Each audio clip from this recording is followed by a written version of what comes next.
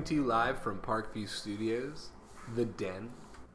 It's the Brothers Ketchup, a weekly podcast where two brothers come together and catch up, having a general conversation.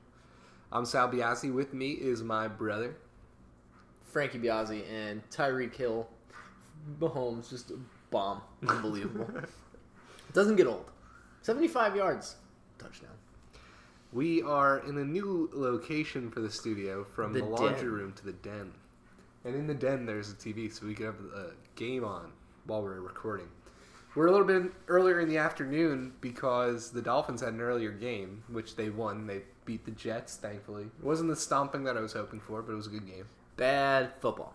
Ugly football. A lot of mistakes. A lot of just bad football. I just don't like that. It's 2 weeks in a row where the Dolphins didn't play, I feel like, their brand of football. I feel like they have a brand of football now. Yeah. Under Brian Flores. And, well, I think it's a minute 13. But, yeah, I think under Flores, the identity has been just well coached, not a lot of penalties, good defense. Yeah. The defense was there today, but there's some weird penalties. Win the turnover battle. The offense was just so boring. They don't do anything well. They really don't run the ball well. They don't block. We should also point out that we have almost a guest host today, kind of. Pepper the dog. Her face is about the exact height of the microphone. It's, if you hear panting, it's because Pepper's just breathing directly into the microphone. I'm sure you've already heard it, but that's what that is. Because of the new space. One of the issues with the den. Yeah, the dogs are loose in here, which is fine. I mean, I like it, but I'm sure apologize if listeners don't. If you hear any noises, that's what it is. So yeah, the Dolphins are going to win today. They move up to 8-4. That's really happy. We're all very excited about that. Unless you're a Jets fan, we do know a lot of Jets fans who do listen to this podcast. I think the Jets no. I hope you're upset. You know who you are. You know who you are. No, this is directed at you. The Jets We're happy fans, or sad. But I don't think they're sad. I think Jets fans are like happy, right? Denzel Mims looked pretty damn good. That was cool to see. Darnold isn't completely incompetent. He's not good, but he's not completely incompetent.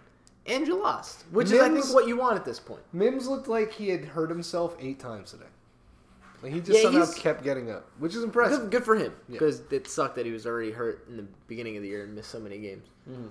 But, yeah, all the drama with Fitzpatrick and Tua is absolutely ridiculous. I don't care about it, except for the fact that, like, Fitzpatrick isn't good. And I want that to kind of be the narrative going forward. And Fitzpatrick isn't I'm glad we have Fitzpatrick to be the backup of our team. I think that he is a competent quarterback to get us through games where we're playing opponents that aren't all that good. Tua is the better quarterback. Tua will be the better quarterback and is the better quarterback. Even if Tua never has a career that develops into anything, right now for this team, you want Tua to be quarterback. So it's not to root against Fitzpatrick. I want Fitzpatrick to win and play well in every moment. It's just a different kind of quarterback. Like when you watch Fitzpatrick, you have to hold your breath constantly for every throw. You never know where the ball is going to go. It's very scary watching him quarterback. Yes. It's a whirlwind. It's a tornado. Every play, you just kind of hold your breath. And he has the games. That's why he's Fitzmagic, right? Like, he has the games where he's going to throw for, like, 4 touchdowns and 300-plus yards. And you're like, whoa, this guy's great. But then he also has the games where he doesn't do that at all. He throws a bunch of picks. Now, today he didn't throw any picks. But there were still 2 turnovers, not on him. And overall, he just... Even his completions...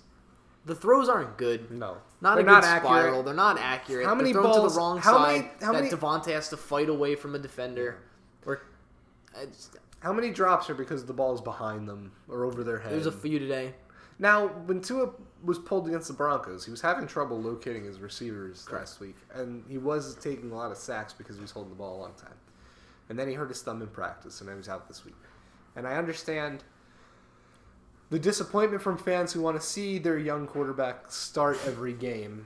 And you do get nervous with Tua because of the injury bug and all of those things. But at the end of the day, this team this year, it's all about winning as many games as possible. It doesn't matter who the quarterback is. It doesn't matter what's happening.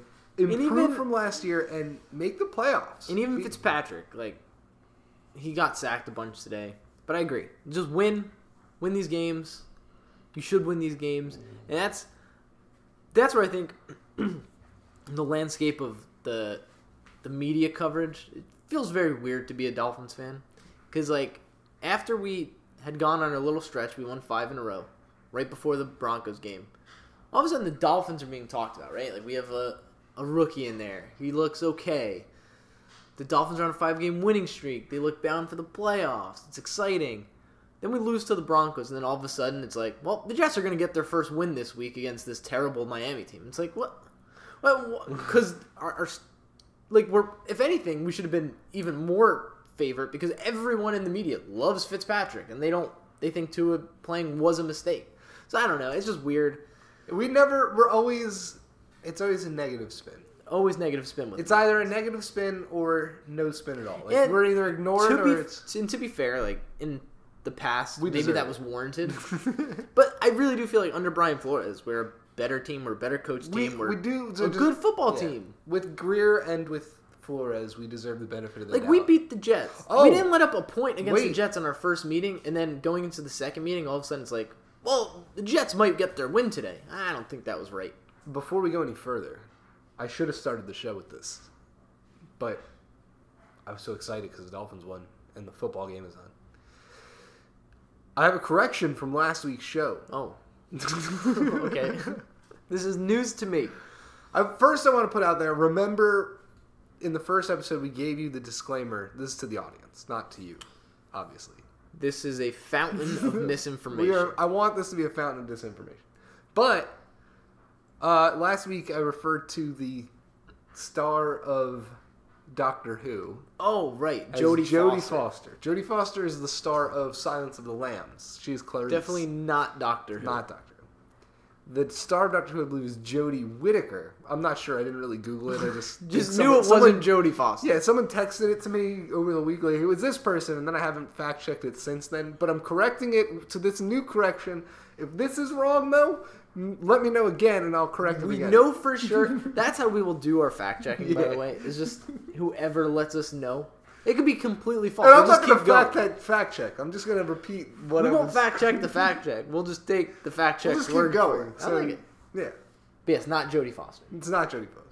So I apologize for that. Anyway, back to football and the Dolphins. Little interjection. I don't remember what I was talking about, but I think it was a good point. But I think I have another point. I have another Dolphins point. Jason Sanders, best kicker the Dolphins have had since Olindo Mare. Best kicker I've seen the Dolphins have since I've been an adult fan of this team, and best I want kicker his jersey. Best kicker in football. Right now, I don't watch enough other teams to know for sure that there's no other kicker that's better than Jason Sanders, but in my gut, I think that he's fantastic. Yeah, no, he's great. And I think it's really cool. Like, we kind of talked about that, right? Like, is having like a cornerstone kicker. It's kind of cool. Like, they're hard to come by, and if you can get one who's just awesome, it really just helps your team when you know you're in a tight game or a tie game. You're just like, if we just get this anything near 50 or further, we got a good shot. We're probably going to tie it, win it, whatever it is. So that's really cool. And it helps if you ever get into an overtime situation, too. And he's good on the kickoffs. He's always hitting touchbacks. The little squib today was kind of cool. Yeah. So, really great for him. Tua, hopefully, Speaking of kickers. Yeah. Did you see the Vandy kicker? The girl? Oh, yeah. So I've only seen one clip of it, and it was the kickoff to start the second half. Okay. It was a squib, I heard about her. It was a squib kick. The ball went to the 35-yard line, and that's where the play ended. And I think that was her only kick of the game because Vandy's terrible, and they never had a kick again. Never had a field goal opportunity. Never scored to actually kick off. So that was it. Wow. And the takes online were very funny, right? Like, because half of it was... was it a squib for sure? No, it was not. It wasn't a squib. And everyone online, that was the thing, right? Everyone online was like, it was a squib kick. It's like, well, to start the second half, we're going to kick a squib to the 35. You could have kicked it out of bounds, and they're going to get it to 40. Like, just weird. I think it was just like, she's not that good of a kicker. And it's cool. Women, I like it. You know? Very progressive, sure. They can do what men can do. Not really in this situation, but sure. It was just, I don't know. I don't like the publicity around it. I think it doesn't seem genuine. I think she didn't earn that spot. I don't think. I think it's easy to overlook the job that kickers do on these football teams, both punting and field goal kicking, place kicking, and kickoffs. But I do think if there's anything that a woman is going to do in the NFL, aside from refereeing, which they're already doing, and trainers and stuff like that, coaching possibly. Coaching is going to be very difficult. Head coaching is going to be very difficult. Maybe there's just for the locker coaching. Room aspect. Yeah, but maybe someday. Mike Francesa's had that argument. It's like there's no infrastructure, and then there's no his argument built exactly. In. His argument is always, what's the pipeline? Yeah. Like, what is the pipeline right now? If you're a woman, you want to be a head coach in the NFL. To get the how experience, do you get there? Yeah. There's no path, and it's not even a matter of just. It's not even just a matter of like coaching. You have to coach your way there. Yes, and there are going to be women who can do that. Someday when there's going to be that candidate that comes along to be a head coach who's probably going to be a woman in the next decade I do or think so, eventually. I think they'll get the job. It'll be interesting to see, though, how they handle the type of adversity that comes along with it. Well, I'm kind of curious because, like, you see it a lot the other way, like in soccer. Yeah, when, like, the head coach is a man. Yeah. For a women's team. I don't know. I don't know enough soccer, but like, I wonder how that locker room kind of deals with that. Have we ever discussed my stereotype about college soccer coaches who coach women's soccer? Man, I don't want to talk about it on the podcast. Sorry, guys. No, it's offensive to soccer coaches. Sorry if you're a soccer coach. So the Dolphins got no help around the league today, though. So our playoff hopes are still kind of up in the air. The only thing that really was kind of good was the Raiders lost. Yeah. Other than that, it doesn't really matter. The Pats kind of stick around. The Jaguars losing, even though the Browns losing would have been better, the Jaguars losing is still kind of good because if the Jets can find a win, maybe the Jaguars can. But they said the Jets' remaining schedule on the broadcast. I don't know. I don't think there's a win in there. It's like Seattle. They might be able to squeak one out. They play the Browns, Seattle, New England, and I think the Raiders. I think there's another team in there, but I'm not sure who it is. But like, they gave us really tough. It really felt like they gave us their all at home, and they had no chance. And they were never close. They scored 3 points. We've played them for 8 quarters. They've managed 1 field goal. They're not a good team. They kicked another one today, but missed it. Yes, Sergio, Mr. Biceps, Sergio, Mr. Biceps. He's looking huge. Spends no time practicing his 30-yarders and just misses it because he spends all his time in the gym. This is good. Good girl. Pepper is relaxed now. Just stomping all over those pillows. Oh my gosh. We have the Buccaneers game on now, and it looks good for the Bucs. Tom Brady should retire now. No. It's full Andrew Luck. Retire at halftime. They just showed a graphic. In the first year... That's not a good backflip. In the first year under Bruce Arians, I think it showed Couch, Winston... I don't know who else was on there. I forget the quarterbacks. But all the quarterbacks that were on there threw their career high in interceptions the first year with Arians. Yeah. Maybe Arians isn't that good of a freaking offensive coach. He just throws the ball deep. Tom Brady doesn't throw the ball deep. No. Like, he can, but that's not where Tom Brady's strength is. Tom Brady's reading defense, picking them apart, and working down the field. So I think the coach kind of hurts him there. But I mean, you would think between the two of them they could get the offense going, but I mean, they're a good team.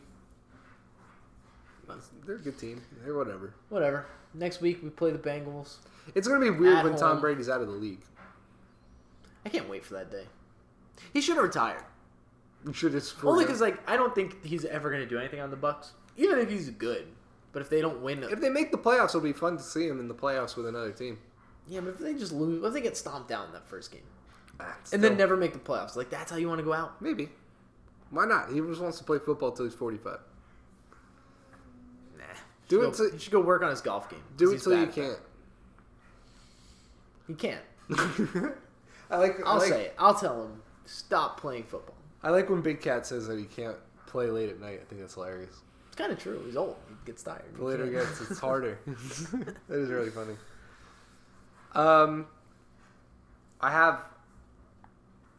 So it's been a long time for me, I guess, where I've been into music. I used to be really into music, and I play guitar. I think most people who know me know that I play guitar. But the last few years, there just haven't been enough room in my briefcase. I don't know if you've ever heard this analogy. No. You only have so much time for so many hobbies. Correct. All right.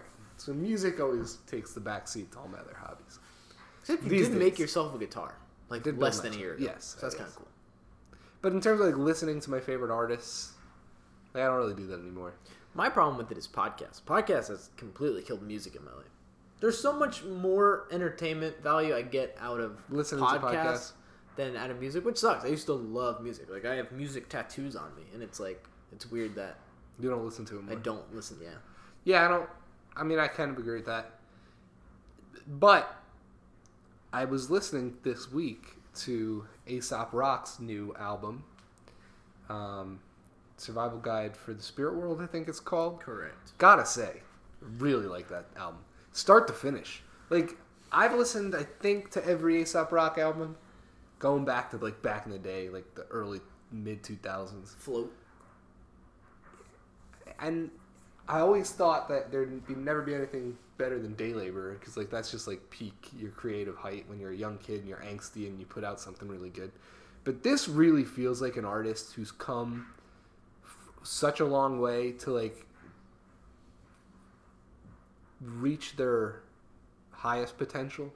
Like, they've put everything together they've accumulated in all their past works and have just the right balance of all of it to make something special. That's what this album sounds like to me. I think this happens a lot with artists, and it's not just for Aesop Rock. I think it's bands, it's everyone, right? You start off and you gain this following, and you're good, right? And then you grow, and as an artist grows, they change their sound maybe a little bit, and they find certain things, and then it's not for everybody. Then you kind of lose some people. Some people stick through. And a lot of bands and artists kind of never get back. They just kind of fizzle out. Yeah, like, I'm waiting for Modest Mouse to put out that album that puts it all together. They may never do it. Yeah. But Aesop Rock has worked through it. Like, I think, for me, Skeleton, I didn't like Skeleton that much. Wasn't, it was okay. There's certain songs in there that some of them were good. But then Impossible Kid, which I will say... I like that. I didn't think it was great. See, I loved Impossible Kid. I think start to finish that album bangs. It's fun. He's so fun to listen to. He's just so good. But I haven't listened to... My goodness, it's fantastic. To the new one yet. I'm like 3 songs in. Now The Gates. I knew The Gates is really single. Good. I like that song a lot. But there's a song in there, Crystal Swords, that is just really good. There's a lot of, like, short musical interludes in there that are creative and fun. The concept of the album doesn't beat you over the head, but, like, you notice it and it flows throughout the album really naturally. And the album does sound like what he's trying to make it sound like. And it sounds like what happens a lot with concept albums, and the reason why I don't usually like them, or not don't usually like them, but usually going in I'm like, oh, it's a concept album. I like concept albums. I think they're fun. Most of the time, an artist, it's a gimmick. Like, an artist needs a spark. They come up with an idea, right, this concept, and then they try to shoehorn every song into this idea, and it ends up compromising the individual musical value of the songs for the overall idea that they wanted to tell them. And there's a lot of, like, filler and things that aren't that good. The best concept album that I have always used as, like, the example, or, like, what you should strive to, is Yoshimi and the Pink Robots by the Flaming Lips. I think that album, every song is great. They really don't... The concept is all over the place, you know? Like, nothing sounds similar. Don't know the work, but I do know the album artwork on that album is awesome. Yeah. So that was always what I would refer to. But this album, the concept here enhances every song. Like, knowing what the concept is and then listening to the individual songs, it puts it together where you're listening for different things in the song than you would be if you didn't know the concept. And it both ways, whether you know the concept or not, the song is fun to listen to, good, makes sense. And it almost sounds like he's heard a lot of the criticism over the years of people who say, like, oh, his rhymes are just gibberish, or he's not... Which I always hated that. It's always been an illegitimate criticism. But it sounds like he's taken that criticism and deliberately made his rhymes even more sharp. His lyrics are so sharp in this album. I'm really looking forward to listening to it for that reason and to kind of get the feel of the concept. Because he says it in that opening track, which isn't really a track. It's him just kind of talking. But that's what he says, right? Is, hey, not every song is going to be for you. Go to this section in this album that fits what you're looking for, fits your need. And I think that's kind of cool. Yeah. So, yeah, as a concept. And it definitely was cool to go back and put on an artist that I haven't listened to stuff in a while. What made you put it on? Like, where were you? Were you driving? No, because I wanted to listen to The Gates again, and I saw that the full album released. I wasn't even aware that the full album had released, and I had a long drive ahead of me, put it on. Every song, literally, was just nodding my head thinking, like... And it's you know how good he is with beats. Like, some of his beats can be so good. Every song starts... Now, he produced this whole album. Yes. Not Blockhead wasn't on it, I don't believe. I don't think so. I think it's just him. But as soon as... Again, disinformation. Who the hell knows? As soon as the songs would start, though, you're like, in it. It's like, the first note, your head's banging. You're like, oh my gosh. And there's sounds that you don't even expect to hear in rap songs. He invents sounds and then puts them. I'm very excited to listen to it. He uses a lot of electric guitars, a lot of like really crazy synths. It's really a fun. My next long drive, that'll probably be what I put on. I definitely recommend it. So if anyone out there is looking for a new album, if you like any sort of, I guess, indie rap, Aesop Rock has always been one of the best you could go to, but his new album is, I think, a top-notch album. So... while you were listening to music, I found myself getting into the holiday spirit. Nice. It's, Thanksgiving's over. Christmas time is here. One night, it was early, home. Me and Amanda are sitting. Let's watch a Christmas movie. Got it. So we get all the streaming services together. Was we it kind Die of go Hard? through. No, not Die Hard. We can have that debate if it's a Christmas movie. But, so, I had never seen... On Thanksgiving, I was talking to Rachel about like top 5 favorite Christmas movies. All 5 are Die Hard. No. No, she does not like Die Hard. But she put the Santa Claus movie in there. Now... That's not even close to a Christmas movie compared to Die Hard. Alright, shut up. I can't even argue with you because Die Hard's just a movie that takes place on Christmas. It doesn't make it a Christmas movie. Yes, it does. And it's gotten to the point, like, the Die Hard being a Christmas movie has gained enough traction now. But it is a Christmas movie. Where it's like fun to say, listen. Oh, Die Hard's a Christmas movie. It's like, it's old hat. No. Die Hard's a Christmas movie. No one really thinks it, but we all believe it now because it's fun. I've always said it, and it's always been true. It's a Christmas movie because the entire plot revolves around the fact that it's Christmas Day. All the best lines revolve around the fact that it's Christmas. Everything about it is Christmas. It's old Christmas movie. And plus, like, when you watch a Christmas movie, you're not like, oh, I want to see explosions. No, you're like, I want to watch a nice Christmas movie. Is Jingle All the Way on your list? Yes. You're a hypocrite. Jingle All the Way, at the spirit of the movie, is built around Christmas. So is Die Hard. And finding a Christmas present. Yes, Die Hard. No, it's not! Ho, ho, ho, motherfucker. Because it's Christmas time. It has nothing to do what are you talking with about? Christmas. There's this distinct difference here. In Jingle All the Way, he's only looking for Turbo Man because it's Christmas. Correct. Okay. But there's a Christmas parade because it's Christmas. God. Exactly. They're at a Christmas party because it's Christmas. He fights off a fucking warehouse of midget Santa Clauses and shit. They weren't midget, but one was a midget. John McClane fights off German terrorists. But that's not the same thing. And Russian terrorists, or wherever the heck they're from. It's not the same Serbian terrorists? I think it's German. It's, what's his name? Hans Gruber. Yeah, that's... But I don't think he's actually German. That sounds German. I think they're Russians. But no, we got off track, and that was my fault. So you and Amanda were watching... this. So we decided, let's watch the Santa Claus movie. Okay. I've never seen them. Yes. With Tim Allen. In the first one... Home Improvement. He falls off the roof. Puts the jacket on. Yes. Got it. Good movie. You've never seen it either? I have. I've seen them all at various stages in life for various amounts of time, but I have no desire to sit down and watch them. So we sat down. I don't like the... You know what it is? No, see... What? I don't like the divorced kid thing. No, hold on. This is why it's great. It's like a theme of 90s movies. That's why this movie's great. And all three. The third one sucks. Then the second one's not as good as the first one. But the first one's really good. And we watched all three in a row. Wow. Yeah. So here's my take. it's such a good idea. Like, sometimes they're just movies, like, at its core. The idea is awesome, right? That you could become Santa. Now, there are a few things in the movie that doesn't make any sense. Yeah. One of the themes they, like, really drive home is that no one believes in Santa. Like, these old adults don't believe in Santa, but then, like, they meet Santa. But, like, in this universe, you're establishing Santa does exist. Yeah. Tim Allen becomes Santa. And before Tim Allen is Santa, there is another Santa. Okay. How do people... If in the universe you create, Santa is real, why are people not believing in Santa? Why am I physically watching Santa leave presents at people's houses, but then those people aren't believing because are they also buying presents? That's a big loophole in the movie that doesn't get talked about. Two thoughts on that.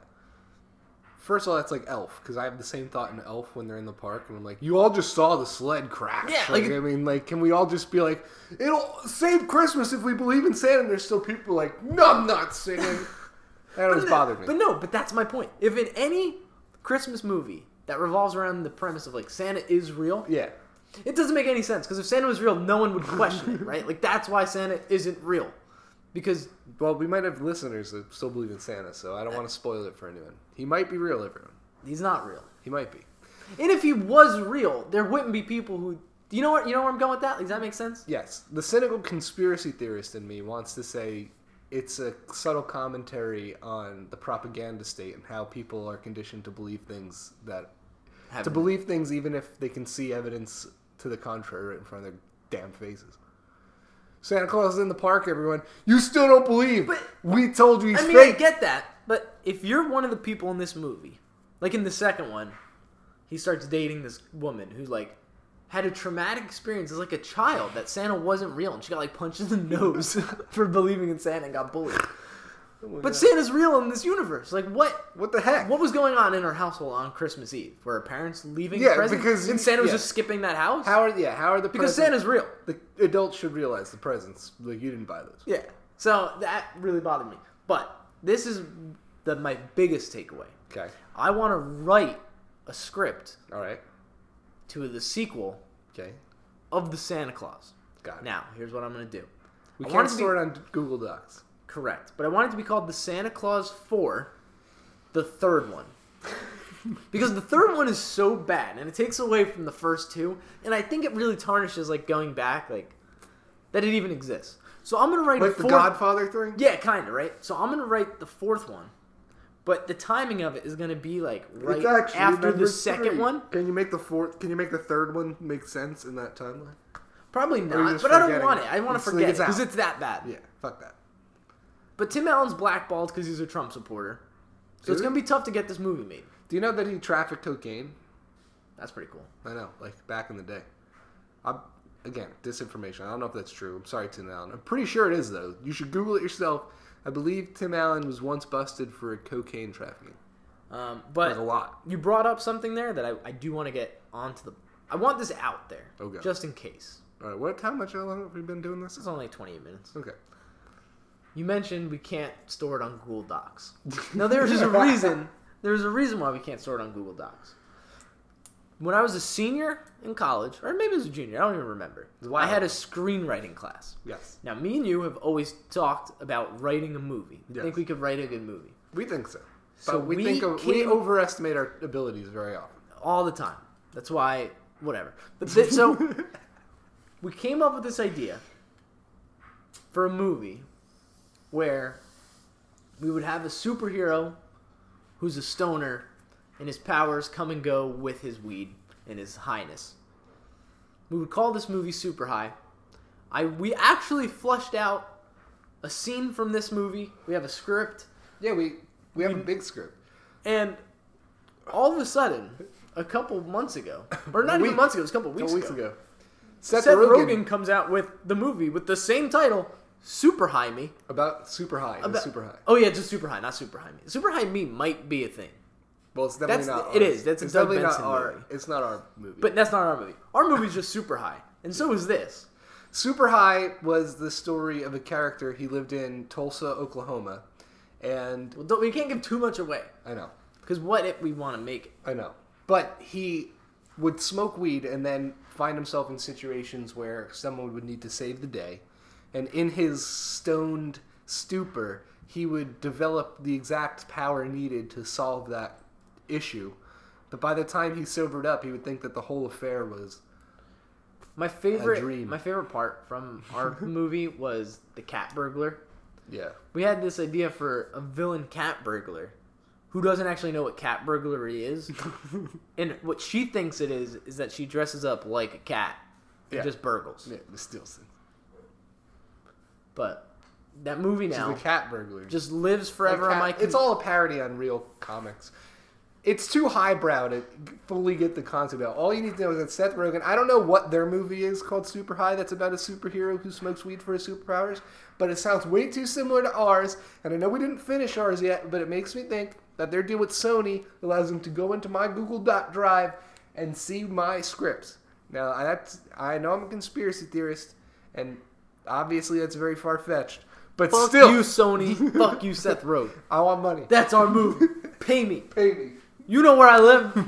Because you stole our script. Pay me. All right. We got off track there, too. Yeah. Really, at the end of the day, though, the Santa Claus needs a redo. The third one. So what are your favorite Christmas movies? Ooh. Because mine are all Die Hard. It's Die Hard 1. There's no other Christmas Die Hard. I was going to say, how could it all the other Die Hards are terrible, too. Like, Die Hard 2 is kind of fun. But you hate Christmas things in general. You don't like Christmas music. Christmas you don't things. like Christmas movies. I get tired of Christmas music. I don't like that. Here's my thing with Christmas music. They're good. A lot of the songs are nice and catchy, and I sing them all the time, and they're fine. Like, whatever. I don't like hearing the same things over and over and over again. It makes me feel like we live in some sort of dystopia. It's just because you're a negative person. I know. But that's okay. Like, we're all entitled So what to are your Christmas movies? If Die Hard's only one. Die Hard 1. Okay. That's it? That's your one Christmas movie? Have you seen any other Christmas movie? Yeah. Well, I mean, the Jimmy Stewart one, you know, the nice It's a Wonderful Life? Yeah, it's good. I don't think it's Christmassy, and it's kind of depressing, to be honest. It is. I agree. It's way less Christmassy than Die Hard, and it's way more depressing. It's a Wonderful Life. Good movie. Bad Christmas movie. Not really a Christmas movie. No. It's fine. All right, there. It's I'll a say Christmas that. movie. Die Hard's a better Christmas movie than that movie. All right, there we go. I really do like Jingle All the Way. I always reference it because it's a goofy, stupid movie that's actually pretty terrible. Sinbad's awesome. But yeah, Sinbad's cool. He should be in more things. I don't know what he did to piss off people. Yeah, I think people hate him. I don't know what he did. I don't know what he did. People aren't happy. But I like him in Jingle All the Way. That movie's really bad, though. But it's fun. So, your top 5 are Die Hard. Yep. It's a Wonderful Life, although we just established it's a sad movie. You don't like it, and it's not good. It's not Christmassy. And then Jingle All the Way. Yes. What are your other 2? Oh, man.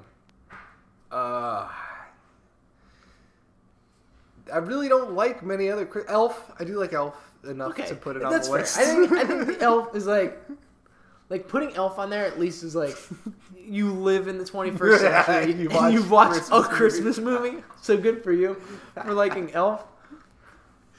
At least you could name the Elf.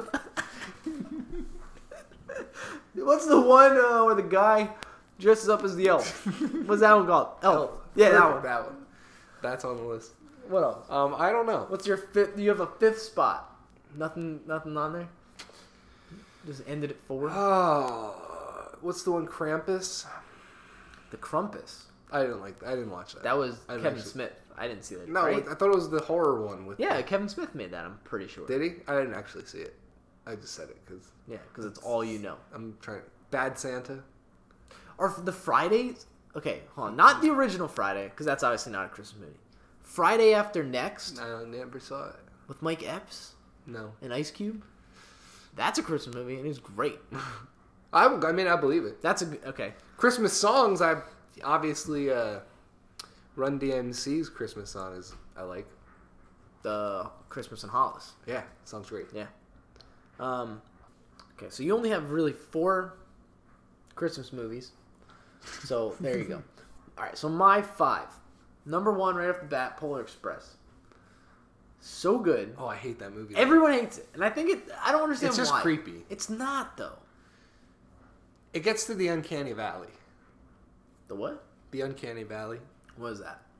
It's the idea that there's like when you have like animation or some sort of like even like animatronic or those types of things, when you get too close to human, it's just weird. It's uncanny, and that's the uncanny valley. So like people don't like to look at it or interact with it or think about it. Okay, I think that's probably why I kind of like it. Right? Is that it's a little off, but it's.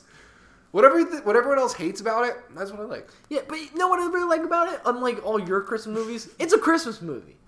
It's about Christmas. All my Christmas movies are definitely Christmas movies. And you know what?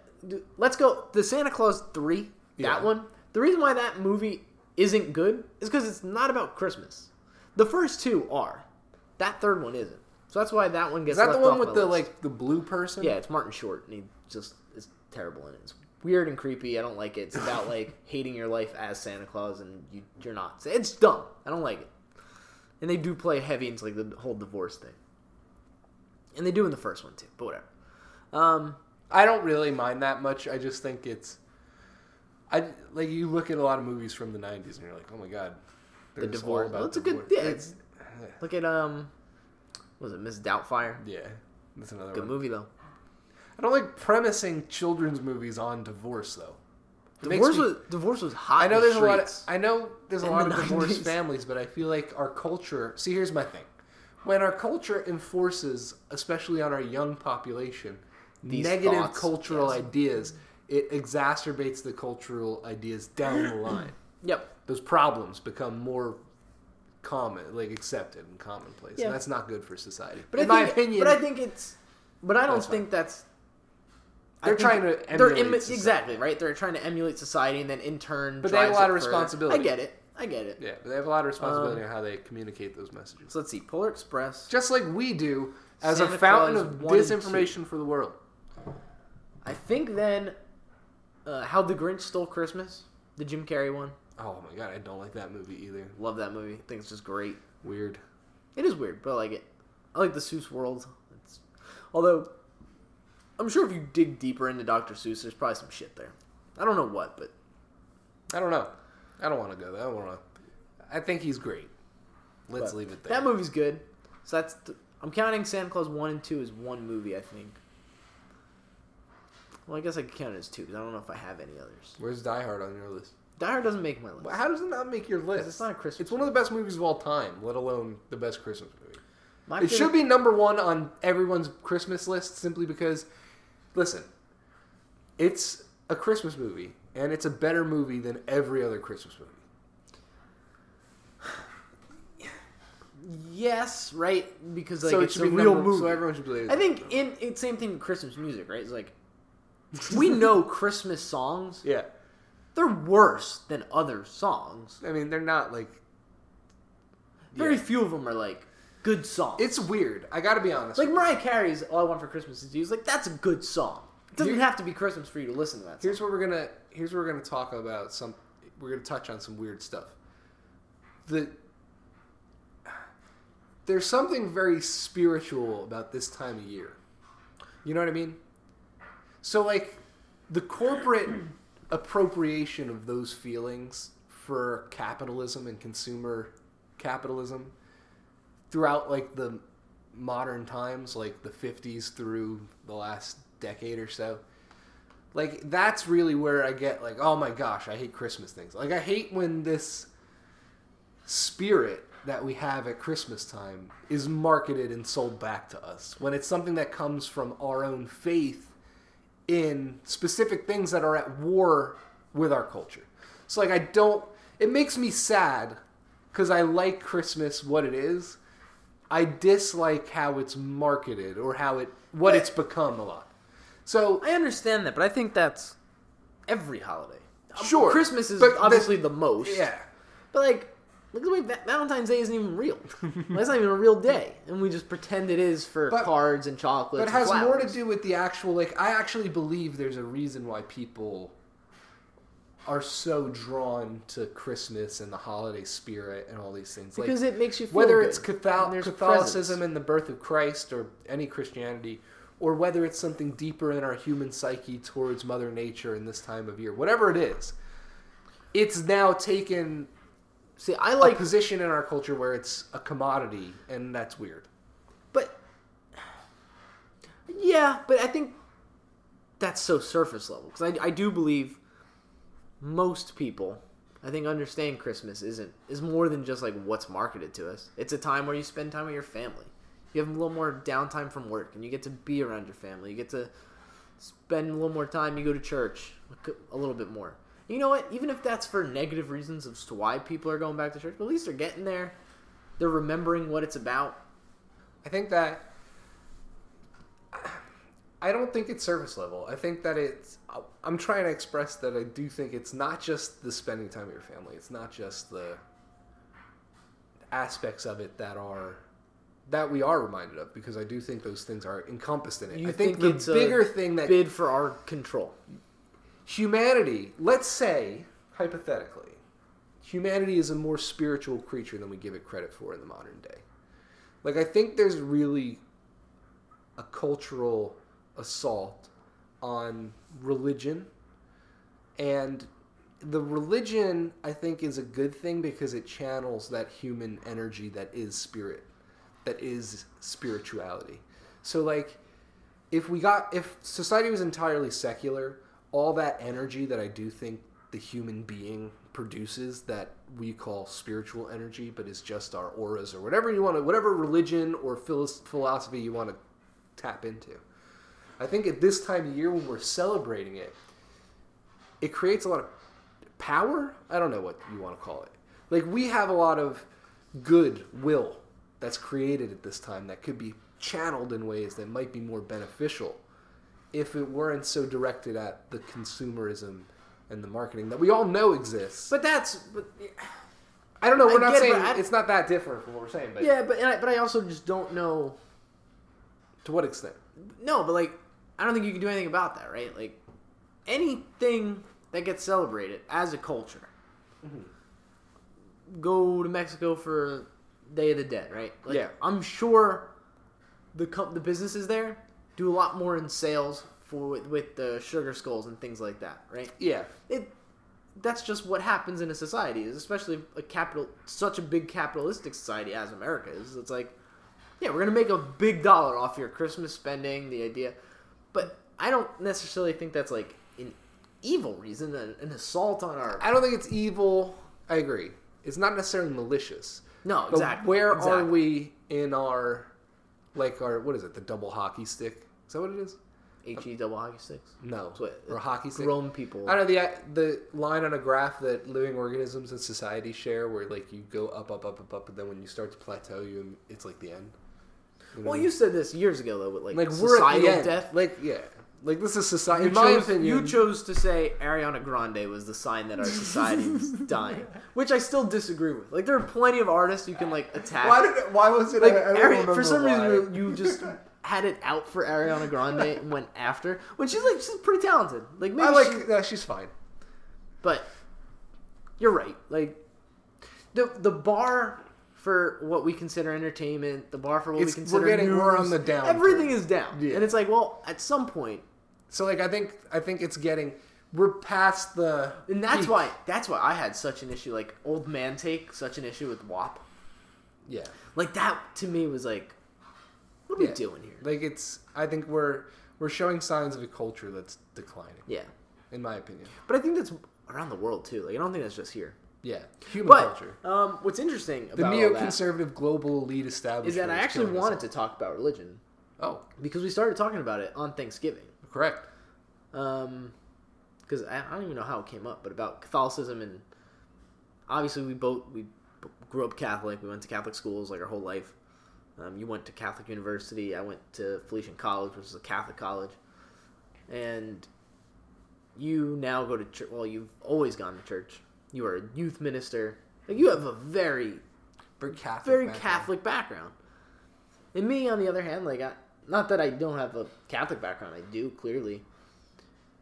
Once I moved to Florida, I stopped going to church just because I'm living on my own. I was working Sundays. Never even thought about it. Yeah. And to me, I definitely fell out of religion, but then the introduction. Geez, I can't speak. Christianity instead of Catholicism, and it really interests me and got me a little bit more excited, more into it. Yeah. But you didn't. I don't think you like that. I think that before you discount Catholicism, you should just give it a chance. Like, I don't know if you've necessarily ever had. I don't think I have. Yeah. But this is what I say, right? Is that this is. I'm not going to blame any specific teachers or anything like that, but I just think it's the product of the environment. I grew up. It's a stuffy religion. It was no one like the way Christianity was introduced to me was. We're the OG Christianity, dude. Do you have? How's your relationship with God? Sure. To which I only have one answer, which is not good. Yeah. For sure, not good, and that's on me, of course. But what are you gonna do with a born again Christian? But hold on, you're already a Christian. You don't need to be born again. Just go pray. Okay, but that's okay. So I had this conversation with him, right? And I said, well, how do I? Everything sounded good, and I said, I want to have a relationship with God, right? Yeah. Like that was never talked to. No one ever talked to me about having a relationship with God, and I asked him, like, well, how do I do that? And he goes, pray. Yeah, exactly, pray. And I think this is my issue with Catholicism and like Catholic schooling in particular. Is this type of stuff, the realness of just like, hey, have a relationship with God, pray. Yeah. Mm-hmm. No one ever taught me how to pray. They must have. Not really. I said you should have come to my. They teach it at such a base level when you're a kid, right? Like, pray for the things you're thankful for at night, and say the Our Father, and then we're taken to church every Friday, or every first Friday of the month in school, and then you maybe go with your parents on Sunday. But like, I don't know. I don't think it's taught on a deep enough level. And, probably not. And I do think that a lot of that's on me too, right? Like, how many times did I sit in church tuned out to a homily? Yeah, I mean, if you go to church on Sunday and you listen to just the readings, that's what's important, and then the sacraments are important. So there's a lot of focus on, what religion class will teach you, or what what the rules are and all these things. But the only thing that really matters at the end of the day in the Catholic faith are what Jesus actually says through his word in the gospel, and your relationship with him through your receiving of the Eucharist and your fulfillment of the sacraments. So if you do those things, then your relationship with God is, kind of up to you to pursue. And I started with, I went back and I just tried to like read the Gospels. Yeah. And I gave up real fast. Get out of here. And like, I feel bad about it. Like, I wish I kept going, and I'm going to try to keep going, but you could. Number one, I don't like reading as is. There's a great app called the Bible app. Uverse. Yeah, the Bible app. And it'll read you the Bible. Yep, you can just put it on your car and listen. But I have, I got Part of My Take to listen to. I'm not even listening to music. I can't listen to the Bible. Yeah, see, we talked about my suitcase is full. Sorry, God. Oh, God. Maybe next time. But no, I guess that's the point, though, of all this, right? It's like, that's culture. Culture did that to me, maybe, right? Maybe. Like, I need to empty out the suitcase, put God in first, and then let the other stuff come. I don't know. And I would just like to point out that the organized church, in my opinion, has a lot of flaws. And the Catholic Church... You can't fuck itself, children. And then that's bad. That's really bad. The Catholic Church itself has a lot of flaws.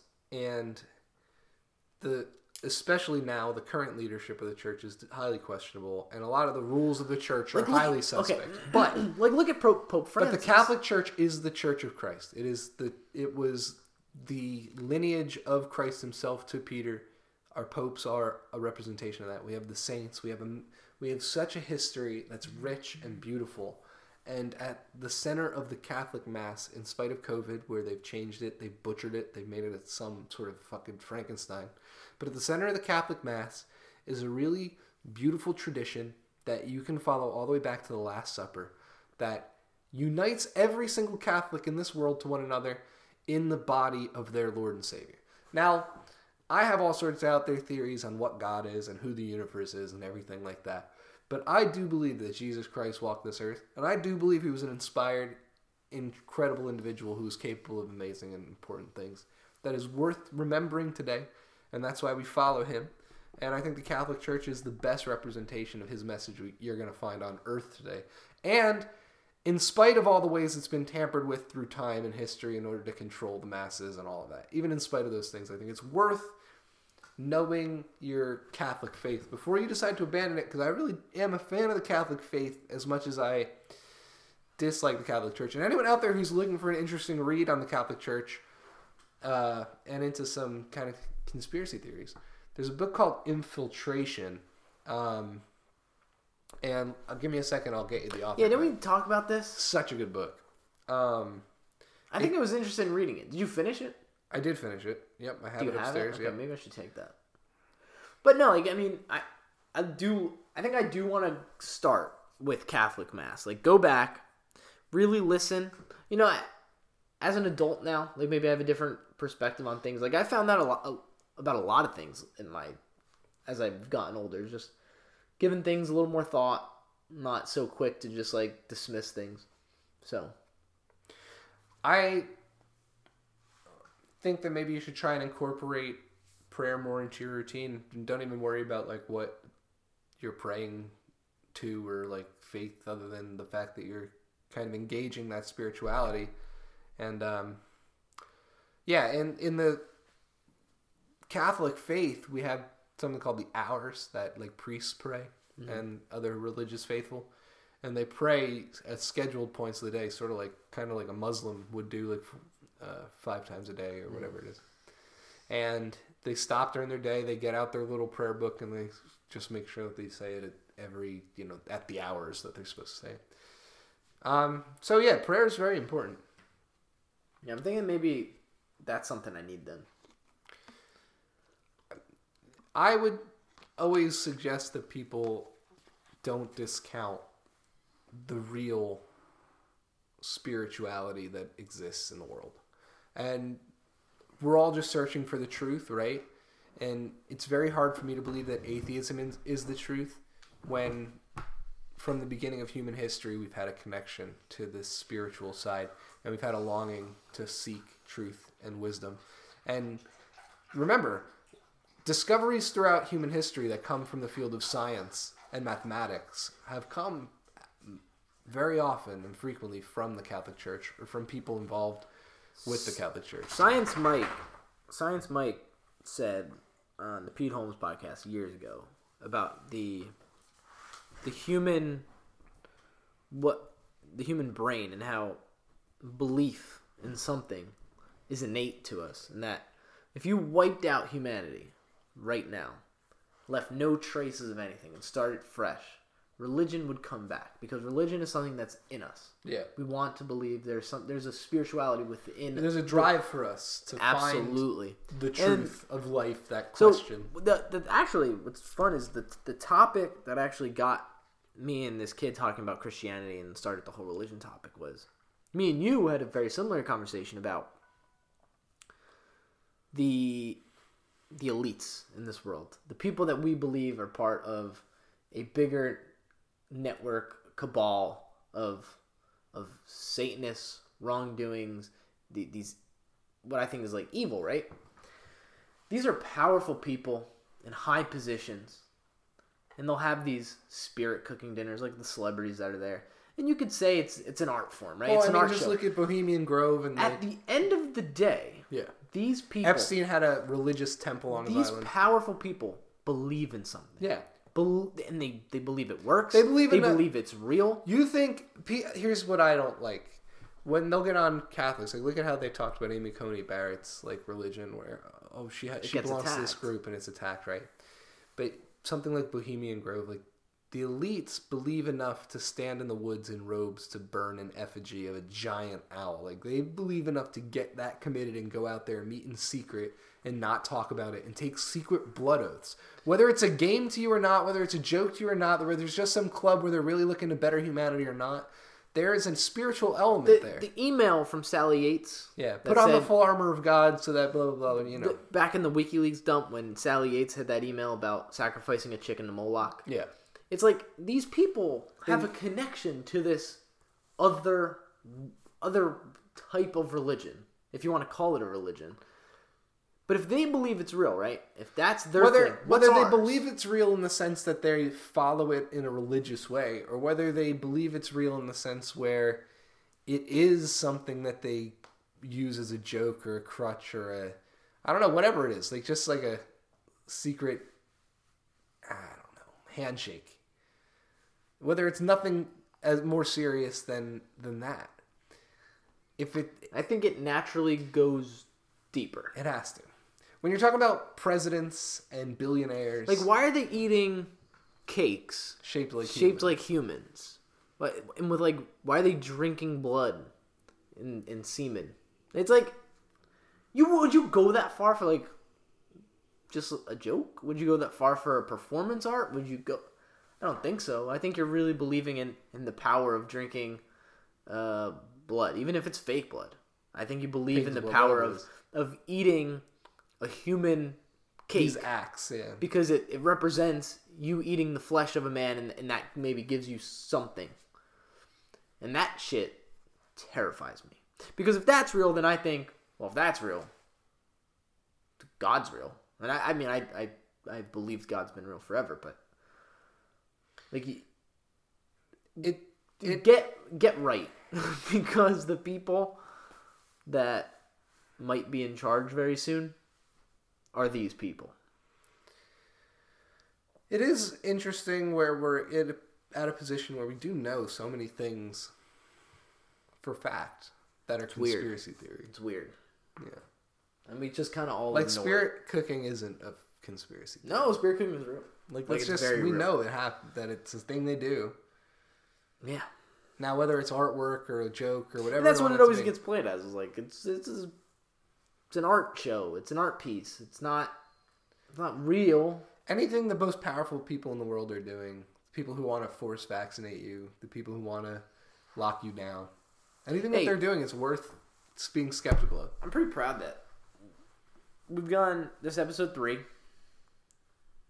We've not talked about COVID. Yeah. Like, no reason seriously, to. COVID. Really no reason to talk about it. Love it. Honestly, this whole hysteria about cases and the second lockdown is so horrifying to me that it makes me sick to my stomach. I'd rather not talk about it. There's no need for more people to talk about COVID. If we all just didn't talk about COVID, it'd just go away. It'd be fine. If you all just lived your life like there was no COVID and didn't talk about COVID, COVID would come, COVID would go, and we'd all be better off. The suicide rates are through the roof all across the world. Poverty in the third world is going to be crippling. If you want to talk about what COVID does. Starvation across the third world. This is a population control event. I want to save anxiety talk for a future episode and like really get into it and like eventually have like a serious episode where I discuss anxiety. Because what happened to me over the past 10 months I think is one of the most astounding things that I've ever been through. It's been the craziest thing I've ever experienced. Yeah. And that COVID didn't create that, but it stemmed from COVID. I had like COVID triggered a mental breakdown that I never saw coming, didn't think was possible. And it's like, you're doing more harm than good. Yeah. Locking these people inside, giving someone who had a job and was going every day to like, now you're going to sit at home, you have nothing to do, and you're just going to question your existence and your life and panic about everything. And legitimately shook me to my fucking core. So yeah, I'm very against the lockdown and stuff. I think the disease can't do nearly as much harm as we're doing with all our other shit. Yeah, I agree. And in the beginning, maybe it was a little different because we didn't know as much. But like now, with like the death rate just being pretty steady for this entire time, like we know what it is. We know that how serious it is. I don't know. Yeah. And, I mean, we haven't really touched much on election issues, which is good. Yeah, I think we just, at this point with the election, I think we're just let it, wait and see. Kind of just wait and see. Let's see what's going to happen. Trump, it is November 29th. Yeah. The election was 4 weeks ago almost. Not conceded. Trump every day tweets about election fraud and how he's not going anywhere. Yeah. So if you're waiting for Trump to just like accept this as like a loss, good luck. I don't think it's happening. I think this is going to go the distance. Yeah. So we'll be here in a couple months still talking about what is happening. I did see a tweet that had absolutely no proof behind it, but hey, you know what? We're a podcast of disinformation. And it said, hearing rumblings from the Biden campaign that they're urging him to concede the race due to the mounting voter fraud evidence. That's evidence to me.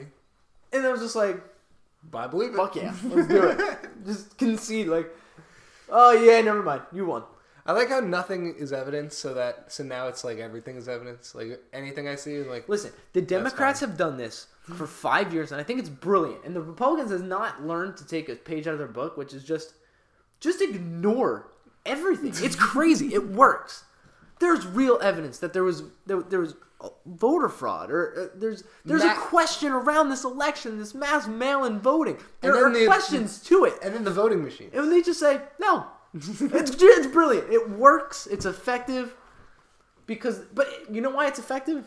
Because they have the media on their side. Like, yes. If they didn't, you can't just be like, no. They have a giant megaphone that. But it's genius. Blast. Like we and say, it's not no, just media. It's not it's real. Social media. Then too. the media gets behind it. They say it's not real, and then therefore people will just believe that it's not real and that we're the crazy ones for just wanting to question. Well, they're going to think we're the crazy ones regardless. But think about the power you have when you could just slap on anyone's social media post a big sticker that says... Okay, so this was on... False. Yeah. All right, so on your Facebook post from... The meme, the 2 Joe days Biden ago, meme. It was just a picture of Joe Biden with a quote beside his head.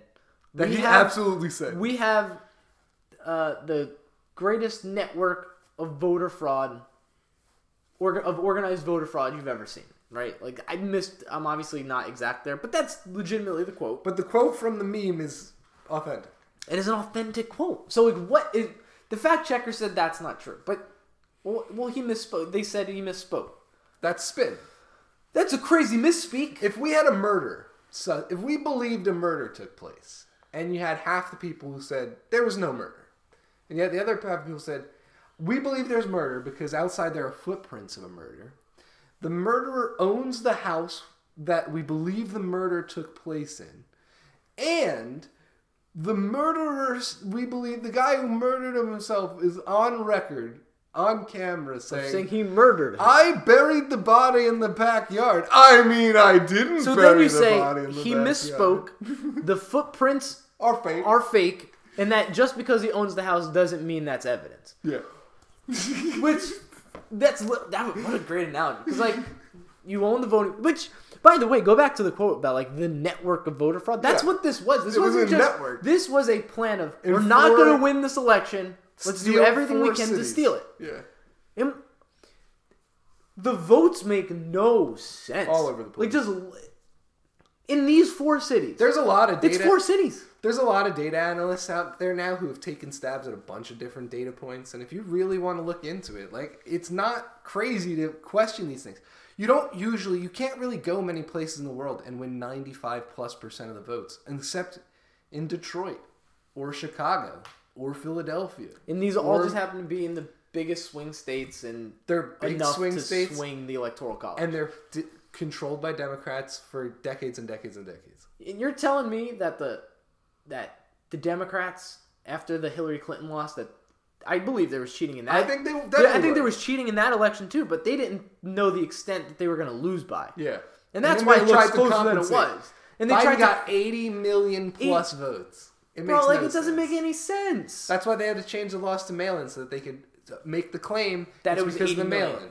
Which I still don't believe. I don't think there's that many mail-ins. It's ridiculous. But it's not ridiculous if you're a Democrat. I understand. You don't want Trump to be president still. You think we're crazy. Which is why we're probably going to have a civil war. And that's fine if that's what we're agreeing. I like that. 3-episode streak to start the podcast of there will be a civil war. I mean, if things continue on this path, that's where we're headed. I mean, neither side is going to concede. We both really don't like each other. Not personally. I have plenty of friends who are Democrats. I live in a blue state. I have no ill will towards any individual Democrat that's not directly related with the Democrat National Committee. Like, it's nothing personal. But your political beliefs right now, in my opinion, are destroying our nation and going to ruin the future for my children. So I need to do something about it. And I'm not going to let you fraudulently steal an election. If we have a nice audit, we look at all the signatures from your bullshit rule changes, and we make sure that none of the dead people voted, and all the signatures match, and no one voted twice, and there was no crazy irregularities. And if we can't make that clear, and if you guys destroy ballot envelopes and destroy ballots and destroy memory cards and wipe voting machines and try to run out the clock, We're going to go to the legislatures in these states, which are all controlled by Republicans. We're going to convince them not to certify their elections or not to send electors for Biden. We'll drag us both under 270 and we'll vote in the House where we'll win because we have a 3-state lead, which is fine. I think we're just in for what's going to be a crazy Future. And you know what? For as much as you don't like the Christmas stuff of it, yeah, this might be maybe we need it. Yeah, maybe we really need the distraction because this is going to go. Christmas. Because this is going to go on long after Christmas. Nothing's going to change. Being on Twitter every day, fighting it. Just kind of wait, enjoy the holidays, enjoy your family, maybe get back in touch with God, and then after the holidays, buckle up. Because inauguration ain't that far away. And we're all going to be... who the fuck knows where we're going. What's going to happen? Woo! That's it. Yeah. And I think that's... I mean... That was a great place to I think that's where we should leave it. Because who has any answers? But we wish all of our listeners good health and happy times, happy holidays. Especially if you're a Democrat. Goodwill to you. We're not trying to ruffle anything. We're all just trying to get through this together. Survive the world. But again, thank you so much for listening. Thank you. Please keep following along, listening, sending us feedback. Share if you like. We appreciate it. And yeah, sharing would be awesome. All right, have a good night. Thank you.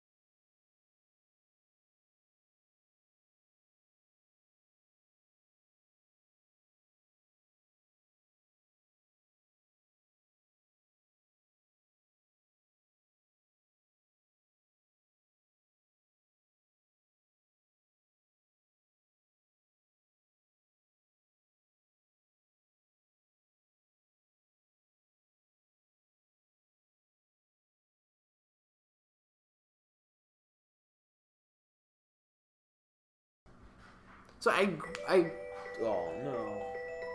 Ooh, nice jingle. Who is it? Mom. Hi, Mom. Hello? What's up? Yeah, we're recording a podcast. Bye. All right.